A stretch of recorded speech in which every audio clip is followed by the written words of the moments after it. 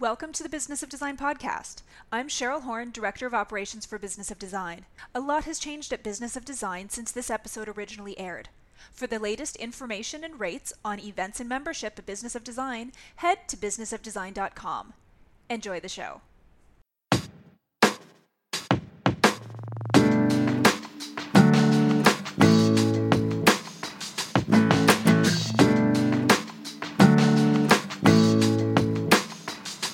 Welcome to Business of Design, everybody. Can you believe it? Here we are at episode number 8, and I think this is going to be a subject that is going to be popular because we're talking about how to navigate the changing home decor media environment. So television, radio, print. How do you get yourself known today as the landscape is shifting so quickly? Now, it's not every day you can introduce the guy who got you your very first gig in design publishing. That was in 1993, and it was for Style at Home magazine. Design pro and media darling Carl Loans phoned me out of the blue and said, "I have an opportunity for you." Style at Home, which is one of Canada's national home design magazines, is looking for a designer to produce a feature for the holiday issue.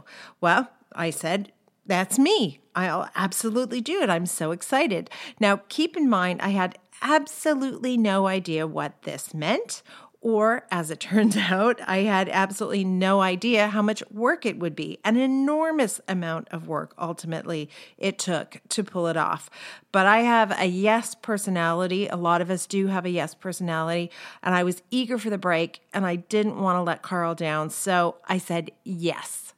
Carl went on to explain that the magazine had a home in Toronto's Cabbagetown, and they were hoping to produce a 6-page feature that included an overall shot of the living room and the dining room, all decked out for the holidays, which is so nice, and then a shot that links those two spaces, because you'll notice that in a lot of magazines, if you're thinking about taking photography for print, they like a shot of the main room and the other main room, and then they like to see how those two rooms connect. So I always make sure I get those shots. In addition to those main overall shots, they also wanted several pages of detailed shots that would include all of my great holiday decorating ideas. Well, of course, I didn't have any holiday decorating ideas, so I did what a lot of us do, and I got busy looking for inspiration. Still, I said, no problem. I don't have any idea what I'm getting into, but I'm here. I want to do it. When do you need it? The answer was in 2 weeks, and I thought, I better get started. Off I went, full of good ideas, but as it turned out, it was July. So there's my first problem. There are not very many shops open in July that have a lot of Christmas displays. So I figured out a workaround by phoning the shops I used regularly and begging more or less if they would allow me to rummage in their basement or in their storage units for decorating things. Next, I had to come up with those decor ideas I mentioned, and I went straight to the mother lode, I'm not ashamed to say. I combed through all my back issues of Martha Stewart, November, December issues, because this remembers before Pinterest. So that's what you did. You pulled out your magazines, big, hefty magazines that you saved and lugged them from one home to another. So I went through all of those and I updated it as I could. So I put my own spin on it. And with all of those ideas in mind, then I went around town to various suppliers and I purchased all of the things I needed to get the job done. Turns out there was still another hurdle, and that was that we were shooting this on a weekend, and I needed to make several trips in my car with all of the items I had purchased and borrowed. And at this point in my career, I had not yet figured out that hiring a professional mover was really a smart thing to do.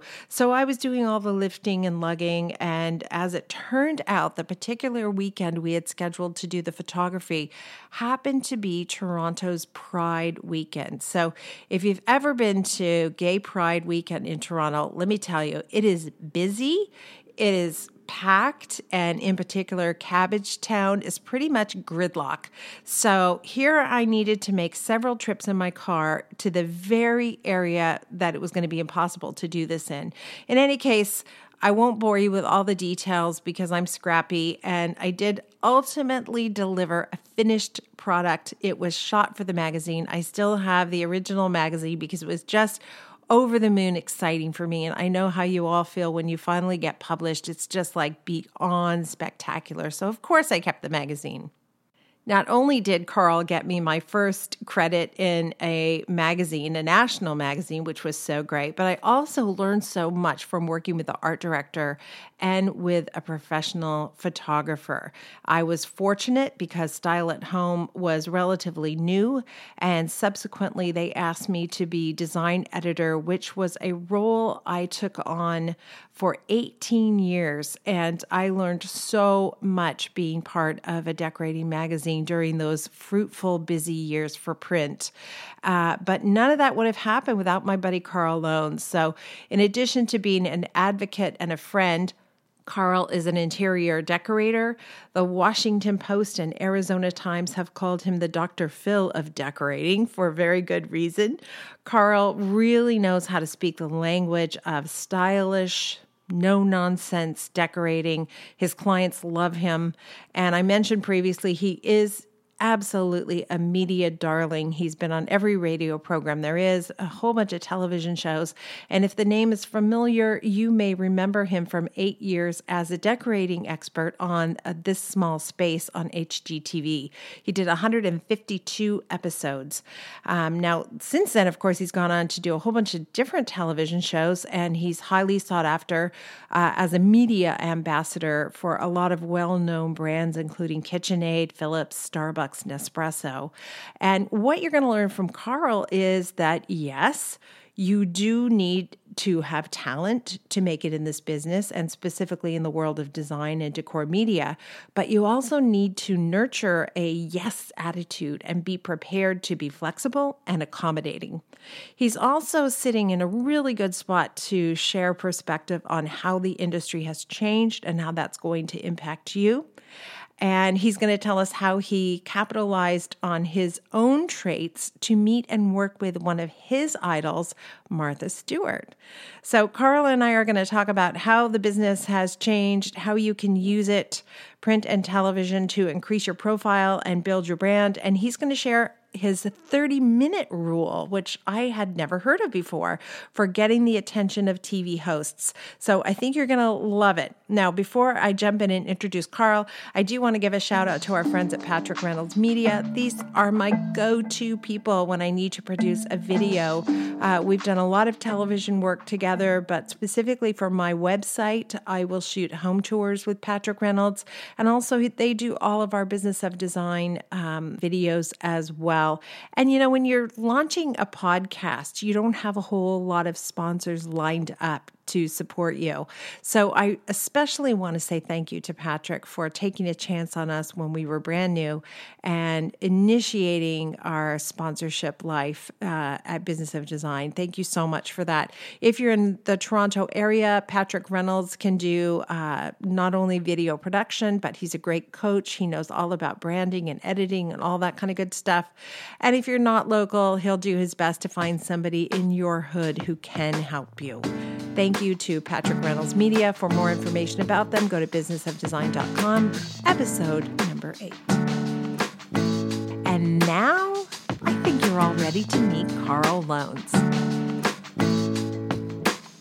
Well, it's not every day you get to interview your career angel. And Carl, you probably, I don't even know if you know that I think of you that way, but you got me my first gig in a magazine.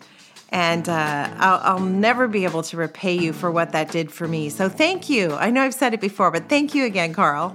Well, you are welcome, and what an honor to be called your career angel of stats. That's great. You know, every one of us who steps into this industry, we might have a little bit of talent. That's great, but you need luck too, don't you? You need to get a few lucky breaks, and it's good to reach out and help that person who's on the road behind you. Well, I really believe that our industry is filled with incredible mentors, and that the people that excel usually come from a mentor or some little bit of help or a little bit of push or something that happened in their life that maybe took them into this industry of home decor, decorating, style, fashion, whatever you want to call it these days. And I think that when you realize how lucky you've been to get help, and I certainly received help along the way, then you really feel compelled to give it again and pass it along. Yeah, that's a great attitude to have. And you kind of hit the nail on the head with your description of the industry. Design, decorating, fashion, styling, whatever it is. What is it anyway? And why don't we start by saying, how did you start in the design industry? Well, I started as a marketing and advertising graduate, and I took a weekend job at a friend's home decor store. A husband and wife owned the store, and they needed help, and I would work there on weekends. And I fell in love with the industry of home decor and helping people with their homes. People would come in with questions about what size sofa should they order, and can we look at the fabric choices, and should I get some accessories to go with my chair? And I just loved helping people and giving them solutions. And I actually was quite good at it, and it evolved into then people in television and magazines who would come into the store and say, hey, you seem enthusiastic about this. Can you help me choose some products? I'm doing a photo shoot, or I'm going on TV and I need to prop and style things. And I sort of got my foot in the door that way. I met a woman who continually relied on me for products for her photo shoots. And she would simply call me up and say, hey, I'm doing a photo shoot with this particular theme. Pull some vases and I'll have a courier pick them up. That's how much she trusted me. Wow. And then one day she came into the store and said, I'm starting a magazine. I would like to talk to you about working for me if you would like to. And of course, I had a full-time job working for a bank, and I was working on the weekends at this store. So I had a real tough decision to make, but I took what I felt would be best for me. I was 30 years old or less. I wasn't making any money at a bank anyway, really, at that age. And, I thought, well, if it's going to make me happy, then I have to do it. And literally started to help design and work on a magazine, took night school classes to further my own education. And then, of course, what happens is you get in a magazine and everybody thinks you're a decorating expert, and then the TV shows call. And that was long ago when cable television was coming to Canada. Places, shows like networks like HGTV were starting to enter Canada, and they needed Canadian content. And of course, they went to the big magazines first, and then I evolved into doing some television. So a series of lucky breaks. I mean, we talked about that. You need a series of lucky breaks. But behind the scenes, I know you, Carl, and you worked so hard to get good at your craft. You didn't take it for granted. You weren't just a pretty boy. You were also somebody who wanted to become the expert, right? Well, here's the thing. I am not a pretty boy. That's the problem. And what I mean by that is I never, ever got casted for television because I was hot or good looking. I always got casted because of my knowledge. And I think to know our strengths is great. And I think that for the average person, that can probably mean a lot because, some people say, well, she's really, really beautiful and she's on TV, but what does she know or what does he know? I always said that in the early days, a lot of carpenters were casted for TV shows because they were good looking, and they could get through what they needed to do. So I always looked at it and said, you have to be smart at and passionate about what you're doing. And truly, I made sure that I knew what I was talking about, and I really wanted to become an expert in the field so that people might respect what I said and my suggestions I made. And then you become confident. And by the way, Carl's a handsome man, so you have both things going for you. But you didn't rely on that. That wasn't you didn't go in as a 30-year-old beefcake. You went in. No, and actually, and as a matter of fact, after 9 years on HGTV, there was no longer a need for me. I was a man in my 40s. I was kind of overweight. I'm not an ugly person, but I don't want to talk about looks and be crazed with that. But they were looking for really young, enthusiastic people to entertain people on television. Right. And that became my time to go away from TV and try other things. Mm-hmm. So I always said that my career has evolved every 7 years. I worked for a magazine for 7 years. I worked in television for 7 years. I did home show appearances and those types of gigs for 7 years, and media. So every 7 or 8 years, I had to morph my talents into something new, but try to stay within the home decor industry. Well, that's a good timeline for everybody, because I think our entire body, every cell in our body regenerates within 7 years. So you're always brand new every 7 years. It just regenerated again. And, I sort of left. I mean, at one point, 2 or 3 years ago, I was writing newspaper columns. I was writing a magazine column. I was on morning television every week, and I was doing radio every 2 weeks. And with the style of how media is going, all of that ended within 1 year. And really, I felt like my identity had gone, because I was known to be in the media, every genre of it. So now I'm taking up the cast of doing broadcast media tours, which means I still get to be on TV. I still get to contribute to media, but I represent products, and the products I work with are the ones that I like to work with. And basically, to be honest, they pay my time to go on television. Okay. So would you say it's safe to say that getting a gig on TV or getting published in a magazine is not in and of itself going to make your career? It's not going to make you famous. So if you're listening and you're thinking that I just need to get published and then I'll be famous, that's not what I'm hearing from you, Carl. And that wouldn't be my experience either. No, you do not become famous for being on television or being in a magazine. But each media form, TV and magazines, offer very different things. So if you want your work to be seen, you go into a magazine, because very rarely do they spread those pages with pictures of you, the designer. They spread the pictures of the rooms that you decorate and design. Right. So images of your rooms and the style that you have are great. Then you put them in magazines. If you want yourself to be known, perhaps like I did with trying to be an expert, then you want your face to be seen, and that's where television comes in handy. Right. So there's two very different ways to do it. The other thing is, for designers and decorators and stagers and professionals who live in smaller towns and suburban areas, never ever discount your local media, as in the local newspaper or the local television station, Channel 10 essentially, in your neighborhood, because that will make you a local hero. Mm-hmm. And that's often where you want your business to be. Right. I have people clear across Canada that know who I am, but I can't work for them.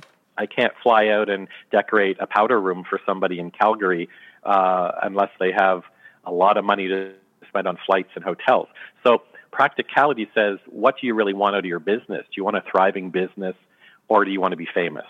And those are two very different things. Right. When I am on TV all the time and writing for the newspapers and writing for the magazines and being on radio, that's a job in itself. So I really don't have a lot of time to help people decorate. I try to keep up with it. I try to keep in touch with my favorite clients and help them when they need it. But those clients also understand that I have a whole other side of a business that I look after, who makes me what I am, essentially.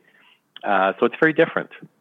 Okay, so one of the things I'm definitely going to ask you is, if you've never been published, if you've never been on TV, how do you get there?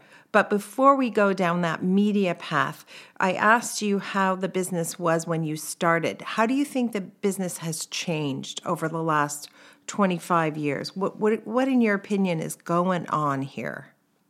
Well, I think that there's a lot happening. I think that when I started 25 years ago, doing this, there wasn't as many resources for the average homeowner.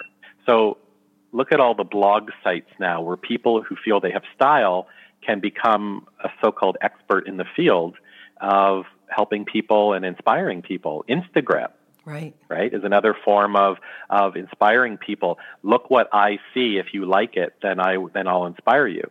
So I looked way back then. I thought about back then, and I thought, we were pumping out a magazine because there was only one other magazine in Canada to offer people decorating advice and inspiration. There were maybe 3 or 4 TV shows in all of Canada that were decorating. Now, of course, there's channel after channel after channel. There's the internet. There's blog sites. And almost the old-fashioned way of learning, like magazines and going to home and garden shows, are becoming a little bit defunct. So we have to find new ways to bring content, to bring inspiration to people that's easy, affordable, and also reaches them in a bigger way. Right. And have you been able to kind of track how the changing media has impacted your decorating and design clients? How has that changed over the years? I think that because I'm quite visible within social media and still on television and in magazines and newspapers, it makes my clients proud when they see me or follow me because they know what I mean by certain trends, or they've experienced them, or maybe I'm even posting pictures of their own rooms, in on a blog site or on Instagram or whatever. But I really think that your business is still about your relationship with people. And, spreading it out there to everybody is a bit of a crapshoot when it comes to, well, who's going to grab this information and then hire me? Lots of people will take your information and they'll look at it, they'll take it, they might steal an idea, they might use it as advice, but how much of that actually comes back to you in the form of business? Mm-hmm. And it's all about relationships with people. And the biggest thing I learned in helping people decorate their homes is that if you're not willing to listen to them and give them face time, then you're probably not the decorator or designer for them. Right.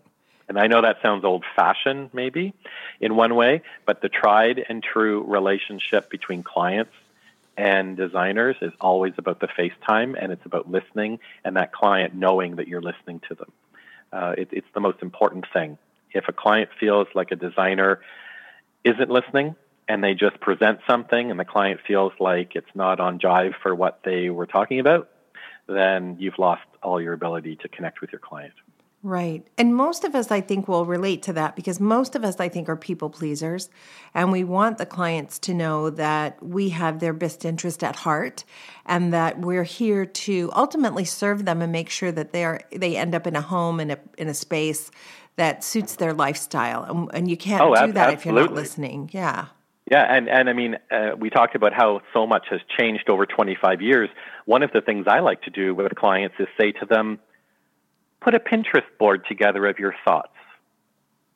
Sometimes it's not easy for me to envision what you're thinking, so pull pictures. It could be pictures of prairie grass. It could be pictures of silky fabric. It could be pictures of a bird.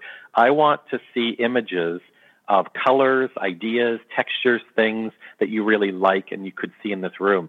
It's not like I'm asking the client to do my job for me. I simply want them to visualize their thoughts, and then all of a sudden we can look and say, wow, we can design a room from this Pinterest board or from these images that you've pulled.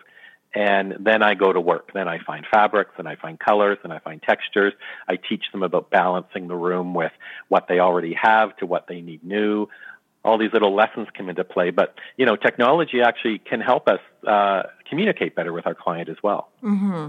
And has there been a time in your life when you wanted those decorating clients more than anything else? Or has there always been kind of a weighted leaning toward the media side of the business for you? That's a good question, because I know that when I'm not in the media for a while, I start thirsting it. So once in a while, I'll be sitting around and I'll think, you know what? I haven't been on television for about 2 months. No one's interviewed me. Mm-hmm. And not that I feel like I'm not successful or that I'm not wanted anymore, because ultimately I have to put myself out there then to get what I want. And if I want more TV, then I go out there and I pitch ideas and I come up with new solutions and new ideas. A lot of people think that the TV world or the media world just rolls at us and that it's always coming at us. And sometimes that's not the point. Sometimes we're busier than we want to be. Mm-hmm. Oh my God, I got a radio interview this morning, and I've got a podcast thing this afternoon, and I've got a TV thing, and then there's a newspaper interview. And all of a sudden you might feel a little overwhelmed. But trust me, after a month or two of not having any of it, you kind of wonder where that went, and you kind of want a little bit of it. Right. And that's really the same with clients as well. I think that we, if we don't hear from our client in a month or two, and yet we know that they they have needs and they want to be doing something, we feel the need to reach out to make sure that we're on par with them and that they still want us to be involved in their project. So it sounds like this idea that you just sit back and wait for the phone to ring, it's not an accurate view of any side of the business. Whether you're working with clients or you want to be in a magazine, you want to be on TV, you got to put a little hustle into it. Well, the telephone only rings from one end. If I don't initiate it, it probably won't happen. Mm-hmm. And sometimes I get really tired of that. Sometimes I'm like, am I always having to push and propose and pitch and, for media coverage or and then I think, well, am I just forcing myself onto my clients, or am I forcing myself into the media? Like, maybe they really don't want me. Maybe they're just being nice and saying, yeah, okay, come on. I don't know, right? No, media definitely is not nice. And if they didn't want you, they'd just say, hey, Carl, we don't want you. There would be no polite diplomacy there. I think you're right in that, because now that I do these media tours, I have to pitch all the morning shows and pitch all the TV I do. And there's some people that just don't return your emails, right? Yeah. But really, when you think about it, you wonder, it's a job and a half to sell myself. And this, I think, anyone in the industry, whether you're designing for people or in the media, will understand. It's a full-time job just to sell myself, just to get the client. Right. And then I actually have to do the work. Right. I spend hours and hours pitching and emailing and following up and all this stuff with getting on a TV show. And finally they say yes. I'm exhausted by that point. And then I actually have to do the work and go in and be on TV and all that. So it's not like we have a team of agents behind us doing all of this either. It's our own relationships that very often help our successes. Yeah. And the more personal you are with the media, with an editor of a magazine, or from your local newspaper writer or editor to your clients, the more successful that you're going to be as well. Absolutely. And you have to be able to handle a little bit of rejection, don't you, regardless of which path you're going down? I always say it's okay to say no to me, but just say no and let me move on. The worst is pitching or proposing and then never hearing. Right. Because you keep that pitch or that proposal at the top of mind or on your bulletin board, and until they say no thank you, you can't take it down. So for me, I always say, it's okay to say no to this idea, but just let me know in a timely manner so I can move on. Right. And usually when you say that, it encourages people to think twice about your proposal, because they're thinking, gosh, she's going to move on and take that to the next person, maybe our competitor. We should look at this more seriously, mm-hmm. right? Yeah. And with clients, it's the same thing. Here's my proposal. Here's a storyboard. Here's some ideas. Here's the cost involved. Here's the time factor. Give it some thought. But by the end of the month, I need to know if I should still keep this on my roster or I should put it off to the side, and only you can let me know that. Mm-hmm. With media, here's the date I'd like to come on television, or here's, this spring I'd love to write an article for you for the local newspaper. Here's my thoughts. Here's my ideas. I need to know by the end of the week, because obviously there's other people to pitch. If you're not interested, P.S., I've come to you first. Mm-hmm. And I think telling them that is a compliment, but also a stronghold to say, I've come to you first, but I will need to move on if I'm not getting an answer from you. Right, right. Okay, I want to talk a little bit about money, because there was a time when you could make a lot of money working in television and working in magazines. I'm not sure that's the case anymore, unless you have a runaway hit. A lot of television shows, people don't know this, but oftentimes the person on TV is funding the television show through some back channel. And so they're really not making a lot of money. The networks might be making money on what advertising they can get, but that's changed too. And that's even tough for them. Absolutely. Mm-hmm. I think that there has to be a mutual respect, and a question asked is, why do you want to be on TV? Mm-hmm. Why do you want to appear?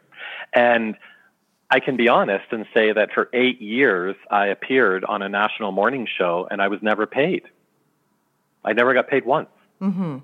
But what did you get out of that? 26 segments times 8 I produced and went in and did, and there was no money involved in it for me. There was marketing. There was filling that need that I wanted to be on TV. Mm-hmm. I think that when you establish yourself with a regular TV show or a regular gig, then it makes it a lot easier because you know the people you're working with and you're involved with and all the stipulations they might have to make a show successful. But television is never going to make you rich, truly, at a cable level, if that makes sense. So, you know, your local cable show or the HGTV type shows or the makeover shows. Television only pays out when you can reach masses.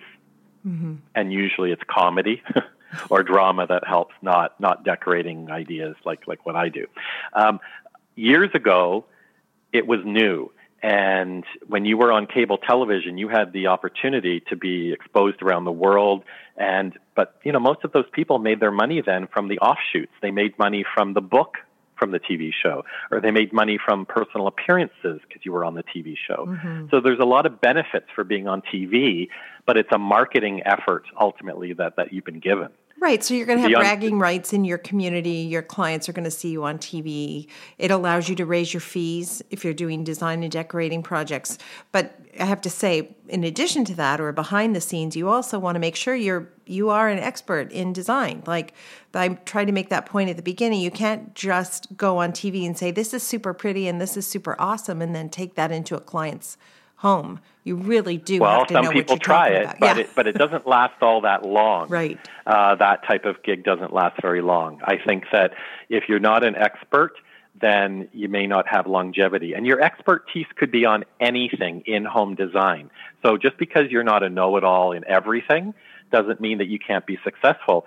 You know, there's people that have made their fame and fortune out of being experts just in fabric, or just in furniture, or just in lighting ideas or rules, or paint colors. So you can go into niche markets within decorating and be known as an expert, but to try to be an everything to everybody often doesn't work in our industry anymore because there's so much information available out there. Right. And part of what you said about television, how it's not necessarily a place to get rich quick.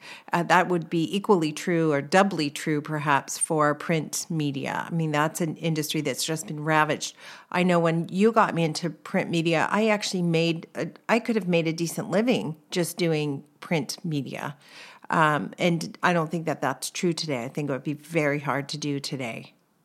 No, I think that print media, like being published in magazines or having a column in your local newspaper or magazine, is a great way to garner some respect locally or to garner respect from readers. But most of those readers aren't going to hire you. Most of the television viewers are never going to call you. It's upping your persona, upping maybe your value a little bit to those that do know you and want you. Your profile. But television is definitely a way for people to learn more about you as a person because your facial expressions, how you talk, your attitude towards things. Whereas magazines and newspapers, it's written material done by somebody else quite often or edited by somebody else, and it has a voice to it that matches the magazine or the newspaper rather than you. So, for instance, when I had advice columns in newspapers and magazines, I would give my advice, and then the editors would write it in a voice that matched their magazine. And even though my picture was there, people relied on the information I gave more than how I said it or what I did with it. Right, that makes sense. Okay, so for me, and this hopefully, if you're listening, this is helpful. For me, really, the money that I make, the salary that I earn that supports my lifestyle comes from the design clients. That is an industry you can still make a lot of money in. The television, the print, all of that stuff can boost that up. It can give it a leg up in terms of your profile. But the real money is being, I think you can still make with the clients versus being on television or being in magazines. But you touched on something. Well, you're not on television or you're not in a magazine unless you have something core to offer. There you go. And your core business is decorating people's homes. Right. So it all goes back to, what do you do best? I decorate people's homes. When people ask me these days, so what do you do for a living?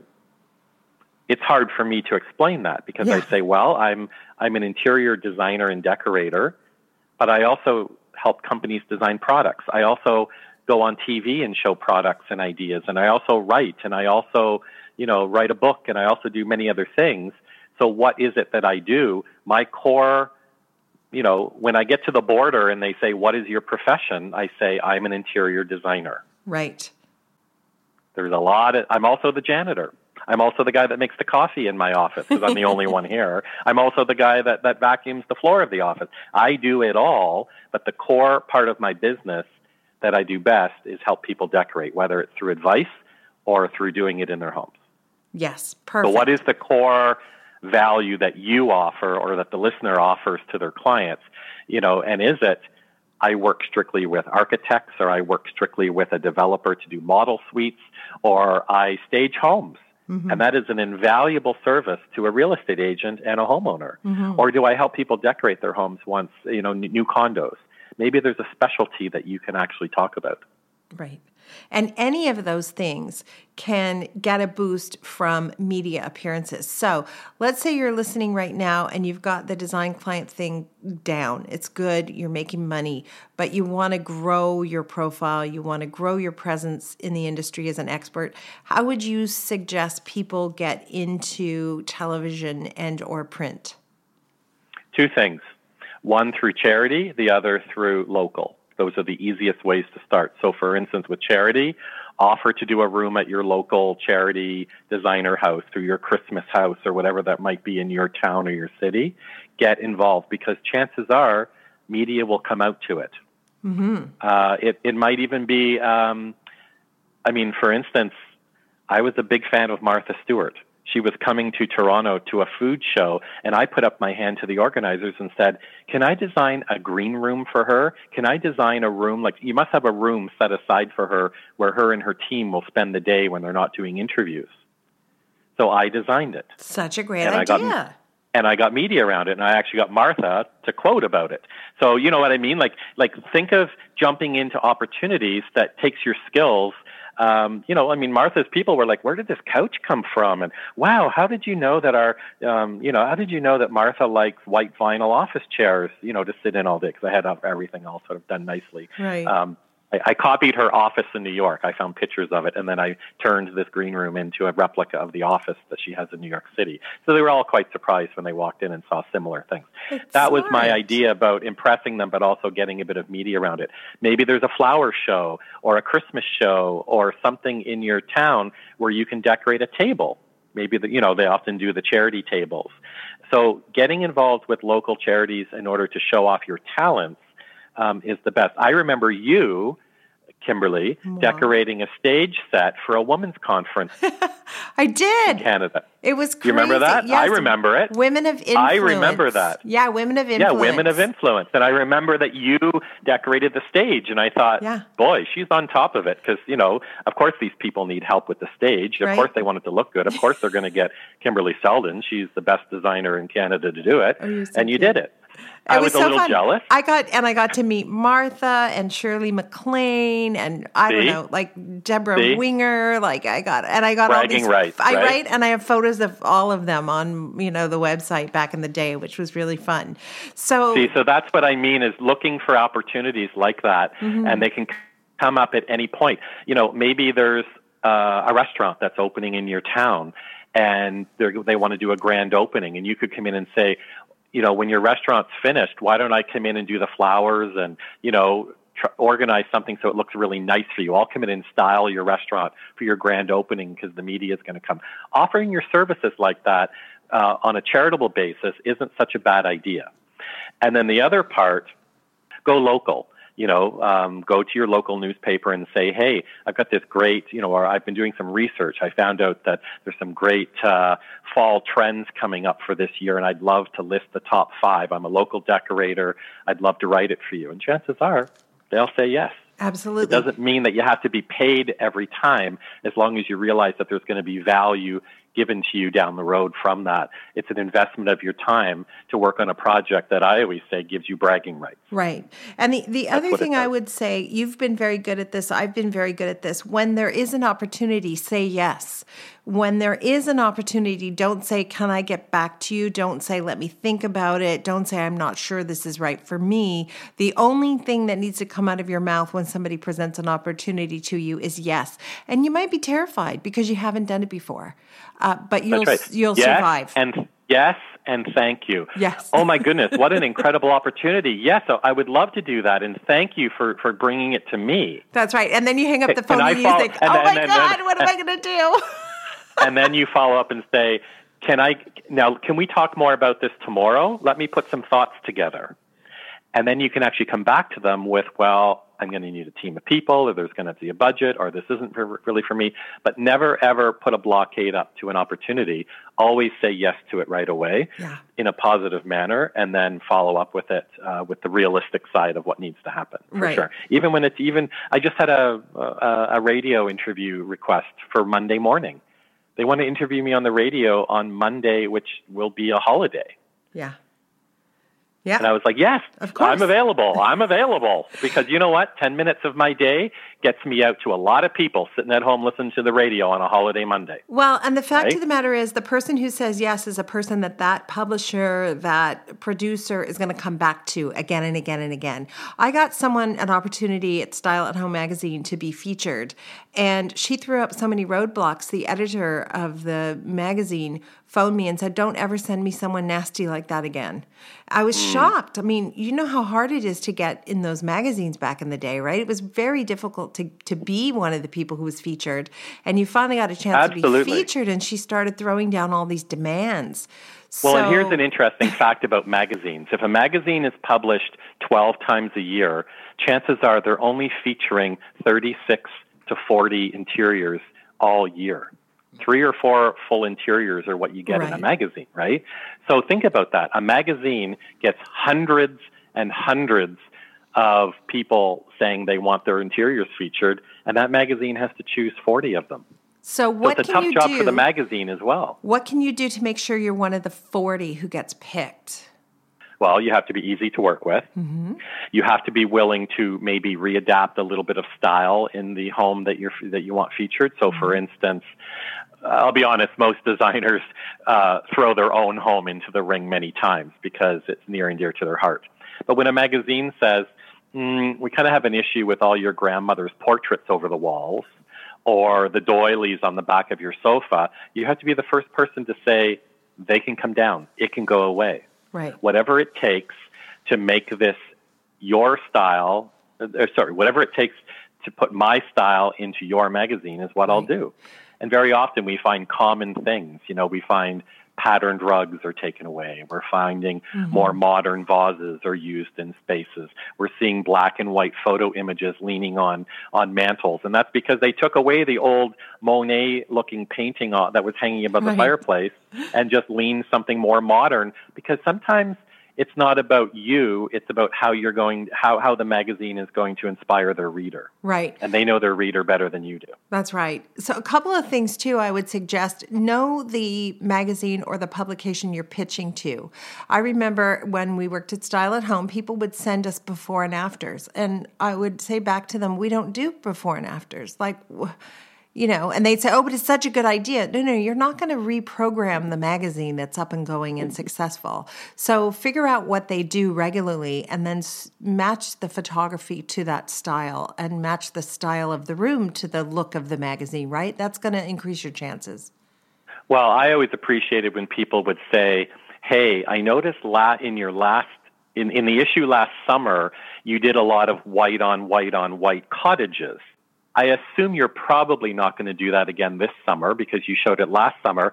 I have a cottage with color. Would that interest you? Yeah. And I thought these people are watching and listening and understanding the progression of the magazine. Very often, though, it's like, oh, I loved your last summer issue with all the white on white on white. I have a white on white on white. I should have been in that issue, so why don't you publish me? It's like, well, we already did it. Right. It's over and done. Right? Okay, so... And that's what people think. What they see, it's like, well, it's too late now. We already did it. Exactly. think about the future. Let's think about how we can, involve our readers in some inspiration here that's going to actually maybe get you business because you're thinking ahead of the times as well. Right. Another thing to be aware of, I think, is people's names and how you spell their names. Like this, I'm talking to Carl with a K, not Carl with a C, and somebody who writes to Carl with a K but spells his name Carl and says they're his biggest fan ever, right away you couldn't possibly be my biggest fan ever because you haven't spelled my name right. So things you didn't even look in the magazine at my name, right? Yeah, and you've got the masthead there. So the other thing I would say is pitch to everybody on the masthead. Really, sometimes, Carl, you'd go out to lunch with the person who is in the art department. It's not their job to pick the home tour, but they might say, hey, I got this amazing pitch from this designer. Look at this. Well, and it also puts very busy people, it makes them accountable. Mm-hmm. So, for instance, if an editor is just in a really crazy busy time, and you've pitched them a home and sent pictures, and they're really busy, they might glance over it only because they don't have the time right now to look at it. Whereas if they're in a meeting and like you said, and somebody says, hey, I got this email with this all white cottage interior, it looks really nice, you could go, oh yeah, I got that too, I've just been so busy. And often it makes them accountable to each other to look after all the pitches. I often do that with television as well. I'll pitch the producer of the show as well as the segment producers. Mm-hmm. Sometimes people are having a bad day. They just don't look at the emails. I'm not aggressive about it, but I make sure that everyone on their team knows that I'm available. Mm-hmm. Yeah, I think that makes sense, of course. I want to ask you do you think there's a way for the person who wants design and decorating clients to use social media to support that or grow that side of their business? I think that social media is an important marketing tool now for any business. I think that you can gain interest from it, certainly Instagram and Twitter, posting pictures. But one of the biggest mistakes I find designers do is they'll post a picture of work they've done and why it inspired them, and it's beautiful, but they actually don't tell me how to get in touch with them, or they don't include a website, or they don't give me any information to follow up. If I've never heard of that person before, and they have a bogus Instagram name, like Cloudy Mama right. or something, and then and yet they're a decorator and they have beautiful pictures, I don't know how to get a hold of them. So always try to include some form of contact information within an Instagram as a hashtag. I have a florist friend who does not call the business under her name. So she posts beautiful pictures of flowers, but she'll never see any results of business come back to her. Right. That's a really good point. And just try to keep that in mind. Even if it's a photo that you put on your Facebook page, your personal Facebook page, you can post your work in. People will see it, but tell me how to get in contact with you professionally. Either post your email address, maybe not a good idea, but maybe your website or your Twitter account or something. Okay, I like that. That's a good idea. So now that you and I have been doing this for a while, we're older and wiser. Although, when I look in the mirror, I look 20. I don't know about you, but I haven't aged at all when I look at the mirror. Well, when I don't look in the mirror, I think I look 20, and and I do feel like I'm 20. When I look in the mirror, what I see is some reality. And the reality is that I'm actually very happy with the fact that I'm getting older, because it means that I can take everything I've learned and probably be maybe a little more of a confident person. Yeah. There really are some huge advantages with being older, and confidence is one of them for sure. So let's say we're talking to those people who are a little bit newer down the path. What can you share with them from your perch, 25 years in the business, that you think would be immediately helpful? Stop comparing yourself to other people. Stop watching what other people do and become obsessed with that. And then don't take your actions from what other people do. Just do your actions and sort of guide yourself through with those. So for instance, if you're constantly checking out other interior designers' websites and what they're doing, and how did they get that furniture design deal, or how did they get in the newspaper, and blah blah blah blah blah. Comparing yourself to others will never ever allow you to be your own self, because you're allowing them to influence you, and they're already leading the way. You're seeing the work they're doing, and then you're following, and you don't want to be in that position.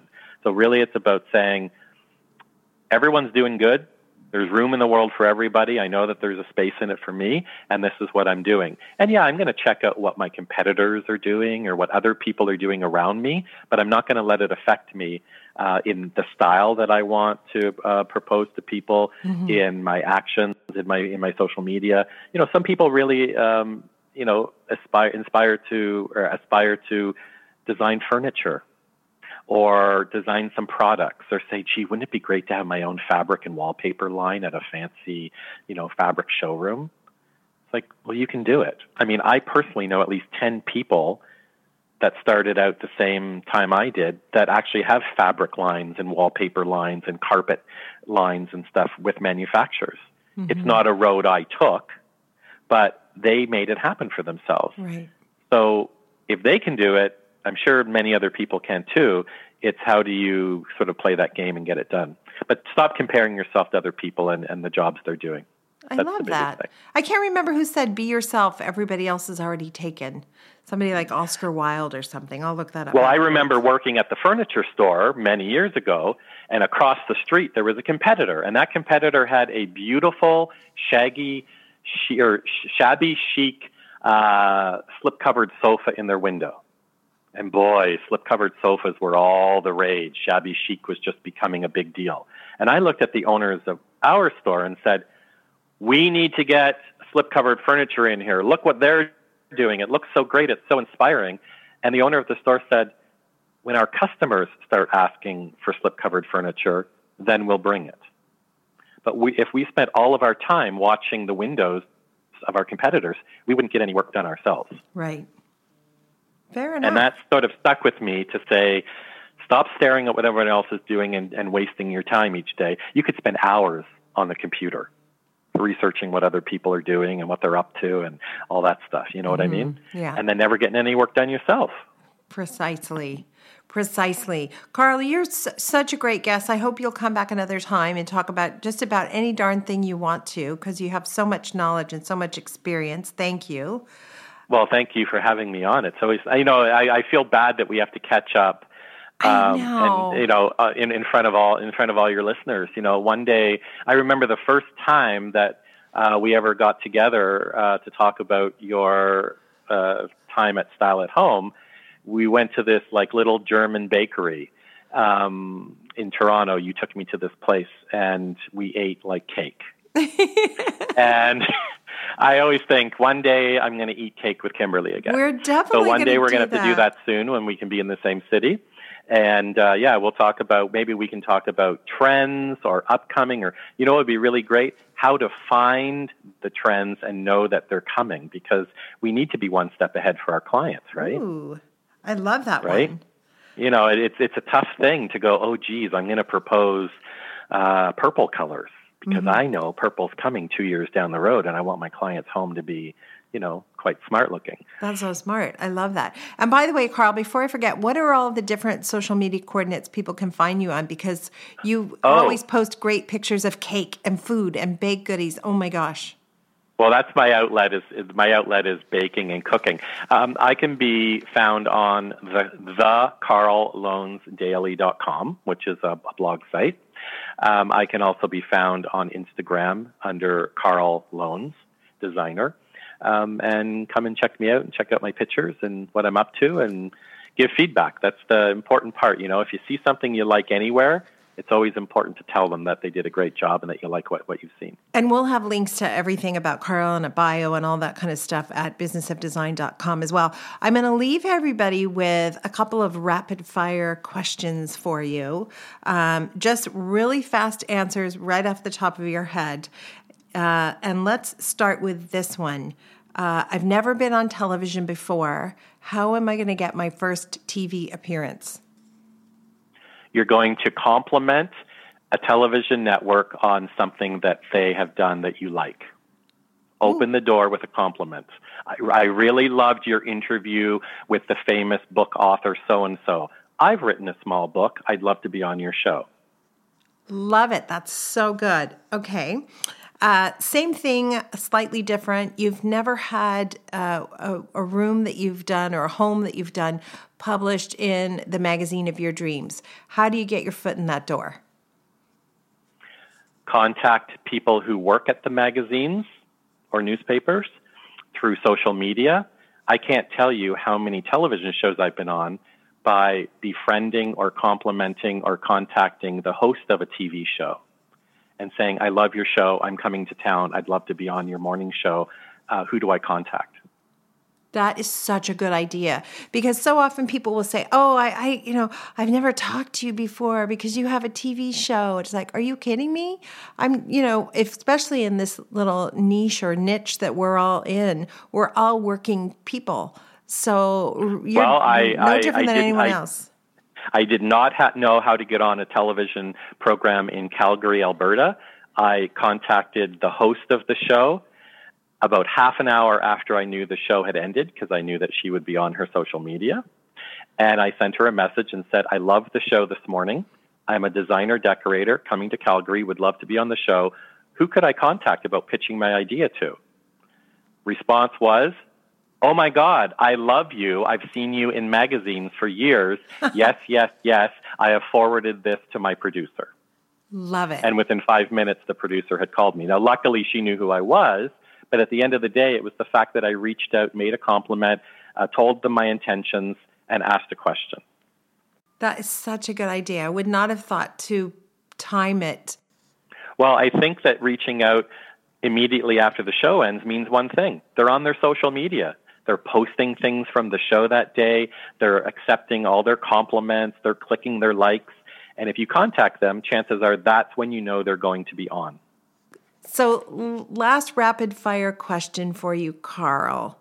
If somebody listening wants to have a dynamic career like you've had, where you've got clients, you've got magazines, you've got radio, you've got home show appearances, I can't even list all the things that you've done.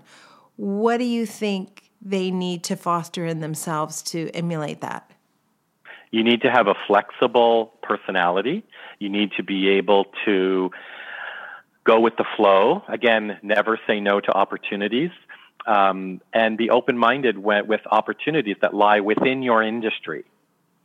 For instance, approaching the charity event, or saying yes to doing something, or calling a television station. Whatever you want to do, keep yourself flexible enough so that you can mold yourself to what they need, not who you are only. And I think that's really important. I'll design a green room for Martha Stewart. That's not what I do for a living, but I did it because it was a checklist for me. And I think being flexible is one of the best traits that anyone can have in any business. But I think as designers and decorators and style people, it's really important that we allow our arms to reach into areas that normally we wouldn't. So for instance, like you decorating stages for a conference, or me decorating a green room, those are things designers don't normally do. But we reach out and do them for a reason. And it's to grow ourselves and meet new people and create different opportunities. And when you're talking about the media, I think you have to be really flexible to say, what can I do for you? What are you looking for? Not just, this is who I am and this is why I'm so fabulous, you should feature me. Right. So flexibility. Flexibility is one of the biggest words. It took me a long time to sort of understand that. But boy, once you learn it, things just start coming to you that you never expected ever would. Well, you know what? Every good thing should come to you, because I'm not the only person who you lifted up on a career path. I know you're very generous that way, and you really are a testimony to the fact that helping someone who's a little bit further behind you on the path will not hurt you. It will only benefit you. So thank you for being that kind of kind and generous mentor that you've always been.